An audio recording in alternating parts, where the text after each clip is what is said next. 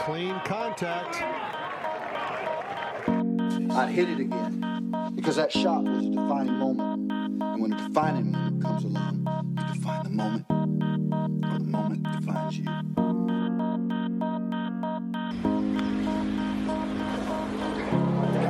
Well, here it comes. Oh my goodness. Hello and welcome to the Golf Practice Podcast. This is the second in our series called Donahue's 5 Lessons. Pete, you're laughing, but I mean that name, it's just the name. I'm glad you're here with me. Peter Donahue, the founder of Donahue's 5 Lessons, is here today. Our first episode was on, was the first lesson, which is like you are the athlete. And the second one is on the topic, or the second lesson is, what do you make of this? Pete, thanks for being back here. It's always a pleasure to find time in the day. It absolutely is. I appreciate your inviting me, and I'm looking forward to getting into it.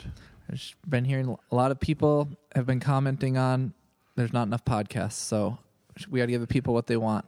So that's why we're here. Good. Good. So the second lesson. What do you make of this? The floor is yours. Well, like a lot of these things, I think they're simple statements that have meanings on different levels for me. But golf is a game of, like, here's a situation, and in any situation, the first question is, well, what do you make of it? What do you reckon it is out there? Flying saucer? An elephant? Is there danger? Is there opportunity? And I think that, we see that all the time. We see it as we play golf, and we see it in our business. When things come up, like COVID, or when Canal Shores said, "Hey, you can't have these 2 holes in front of the clubhouse all day anymore. You've got to come up with something different." Well, what do you see in that? Is that a terrible disappointment? Is that crush your desires, or do you control your perspective enough that you can see a way around that and see your way into opportunities? And so in golf, or in anything in golf, whether it's looking at the next golf shot or looking at your learning challenge, the next challenge that's in front of you. What do you make of it? Is it daunting? Does it discourage you, or does it energize you? And so that's the first aspect of what do you make out of it, is controlling your perspective and defining the challenge for yourself. And the second aspect of it is well, what do you create out of it? What do you get out of it? And I would say that that's measurable, in the 3 sides of the triangle of Tim Galway's optimal performance. What do you make out of it in terms of performance, in terms of learning, and in terms of enjoyment? So for the first part of, like, what do you make of this? You have a situation. Do you see is it an elephant? Is it a flying saucer? Do you, like, when you see players, maybe this could be yourself or other players, what kind of categories or what different ways do you see people generally approach the situations like this? Well, I would say that the first thing that strikes me is right offhand, if you're in a situation where let's say the green is bounded on the right-hand side by a lake, and there's a bunker on the left-hand side, and what do you say to yourself, about that? Do you say, I don't want to hit it in the lake, or that would be death if I hit it in the lake? Or, how do you, really size up the situation? Hey, if I hit it in the lake, I'll be up near the green, and it's only a 1-stroke penalty, and I've got a great chipper, and so I can knock it up in it. So the water doesn't really bother me. As far as something that may preoccupy my thoughts while I'm trying to execute this golf shot. And because as we know, in that case, if that's the way you're looking at things, there's a real magnetic pull to things that occupy your mind, like be sure you don't do that. Generally, the only image the mind has is actually of the object itself that you're afraid of, and therefore it kind of draws you to it. And so if you were to say, on the other hand, if you were to break this thing down, like your friend, I always forget his name, Fawcett, you know, somebody who's looking at situational golf and always looking at it as framing, you're looking for your specific target, that which you desire. It may be arrived at after you go through thinking like, gee, hitting it in the water would be this kind of a consequence, which is not optimal. So I'm going to choose a different target. Not defining your target by what you don't want, but by what you do want. Yeah, for me, those two, I guess, like opposites of, is your target something you don't want, or is it something you do want? They're almost operate as different two levels for me that shift. I would say, like, the more I play a course, or I guess like dependent on the course I play. It's like the first or second time out of the course. I mean, like Sand Valley is an example, but also something like even Sunset Valley, where it's like the first time you're there, there's a special kind of feeling, and you're exploring something for the first time, and it's like, oh, here's hole one, I'm going to hit it over there. That looks like a cool shot, and something about that just captures my mind, and I'm able to hit the shot a lot better. Sand Valley, like the actual Sand Valley course, has tons of just center bunkers, and it's fun to. And there's one hole with a tree to hit over it. If there's ever a tree, and like Jansen will attest this at any time, if any time I can hit a ball over a tree with my tee shot, I do it every time, and it's my best shot of the day, like without fail. I'm not saying this is a strength of mine. Well, maybe in certain situations it is, but when it's like just a wide open fairway and there's kind of nothing there, or there's nothing that interesting, I have a harder time to hit the shots quite as good as if I'm really thinking, oh, I'm just gonna hit it over the tree, and for some reason I'm able to trust that. But the more and more I play a course, the less, the more used to it you get, right? You're not as, or at least for me, I'm not as excited to hit the shots as as when I first started it. It's less of an adventure, and so then my mind gets drawn more and more towards like, oh, I've hit it out of bounds on this hole 3 times, and I can remember that.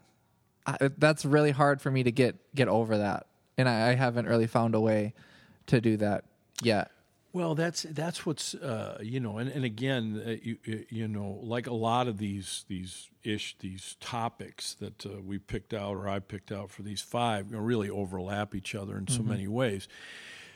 One of the things that this means to me, what do you make out of this, relates to the fact that we are creating ourselves all the time.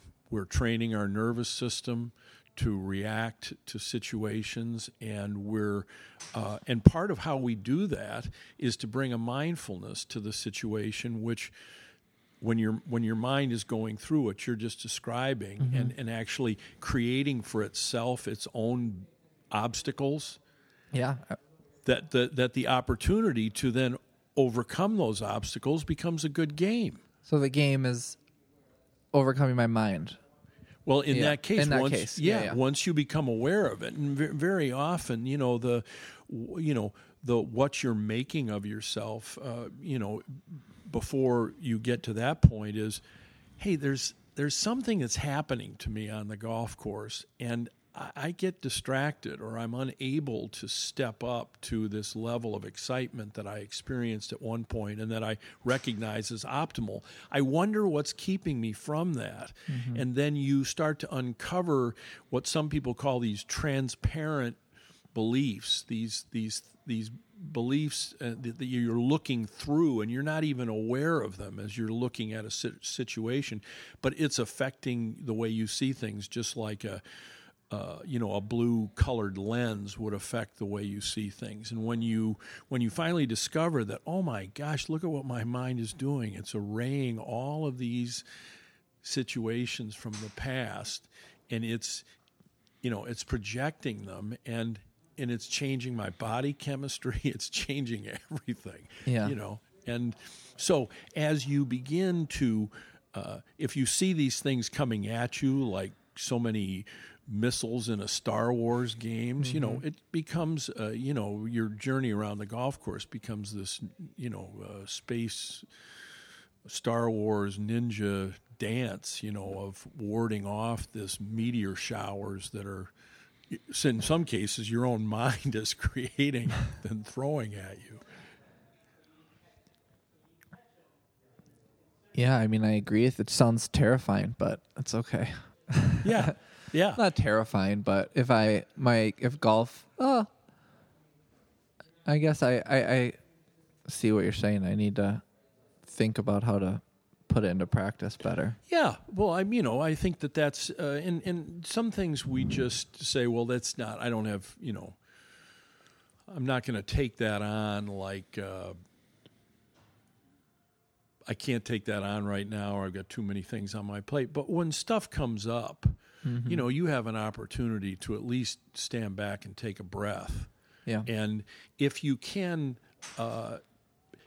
develop a reflex for, let's say, exaggerating your fears and therefore, causing yourself to laugh and lighten up about these little things that haunt you, I mean, that's a pretty easy practice to start to practice. Yeah. Like, hey, when I feel these things, I'm going to do this. I'm going to see what I can do to face them and laugh or lighten up about them so that they start to lose their power over me. And it's weird that, like, after the fact, I'm really good at letting whatever the outcome go. Like, I think that's my best skill in golf, is that I never, I don't really compound mistakes, or I don't let one bad shot impact another bad shot. But yeah, for some reason, like before the shot in certain situations, it's just like a disaster. I just make a horrible swing. Like, it's all mental. And then I guess maybe this would be the spiraling, is like, if I hit one drive left in the woods, now on the next tee, there's woods left, and I'm just thinking about swing mechanics, and, that never really works that well either. Well, I think what you're describing, Andy, is what I think why, how we go into teaching and coaching is because, we're aware that these things that we do, to some extent, are wired into all of us human beings. Yeah. And so the fact that we're aware and sometimes hyper aware of them may be the reason that we're not the greatest tournament players in the world, but it gives us a certain empathy and a curiosity about how to deal with yourself, which to me is a very rich experience. I mean, the better you are mindful of things that are causing your behavior, the better you're able to operate yourself as time goes on. And so your great strength, and I'm certain that it is, because this is how you know yourself, that you do not carry things on to the next step. So you've developed a practice of compartmentalizing, as some people call it, many people call it, and so you're able to just step out of that moment and into a next moment completely fresh. And I mean, that's an enormous asset. That's an enormous personal asset for anybody in their life, don't you think? Oh yeah, absolutely. Yeah, I wouldn't say compartmentalize. That makes it seem like I'm putting something in a drawer and leaving it there and forgetting about it. I think more the word like embrace or accept is a little bit better. Maybe they're similar. But it's like I somehow understand that if there were no bad shots or there was no struggle like golf and really life, as a metaphor of that, or would be boring. Like there wouldn't be anything to it. There'd be no point in playing without the bet. Maybe I just need to get better at embracing that before I actually hit the shot instead of after. It's interesting. I don't know. I haven't thought about that. before. Yeah, Yes, we're well, learning. Maybe you just like the challenge. Like you say, like, gosh, if I knew how to anticipate all the challenges, where would the challenge be? But, somehow what happens to us is that the challenges, keep coming. We keep seeking either new or heightened experiences or we just enjoy, our minds seem to be pregnant with obstacles that we just enjoy throwing at ourselves. Earlier you mentioned COVID. Do you want to say anything about what it was like to own a business during COVID? Well, for me it was energizing, right from the very beginning because, I don't know. I just felt like, we had to prevail. We had to stay together. We had to, see where our opportunities lie. We were going to find some way to create something that was going to, bring about a good outcome. We were going to be successful. All of those things, they tended to come rushing at me, and I have a feeling that that's what a lot of people do, even if they're like those people that went down in Flight 93. They were just thinking about the next thing. They weren't thinking about death, even as they were approaching it. It was just the next thing, and so we were challenged, we were threatened, and for some reason, it was just very exciting to me, and the urgency was exhilarating. Mm-hmm. Is there a second part, or what comes next for this well, lesson? I think number 3, really, and that's take dead aim. All right, well, we're gonna have to end this podcast, and we'll start the next one then. Okay. Because that shot was a defining moment. And when a defining moment comes along, you define the moment.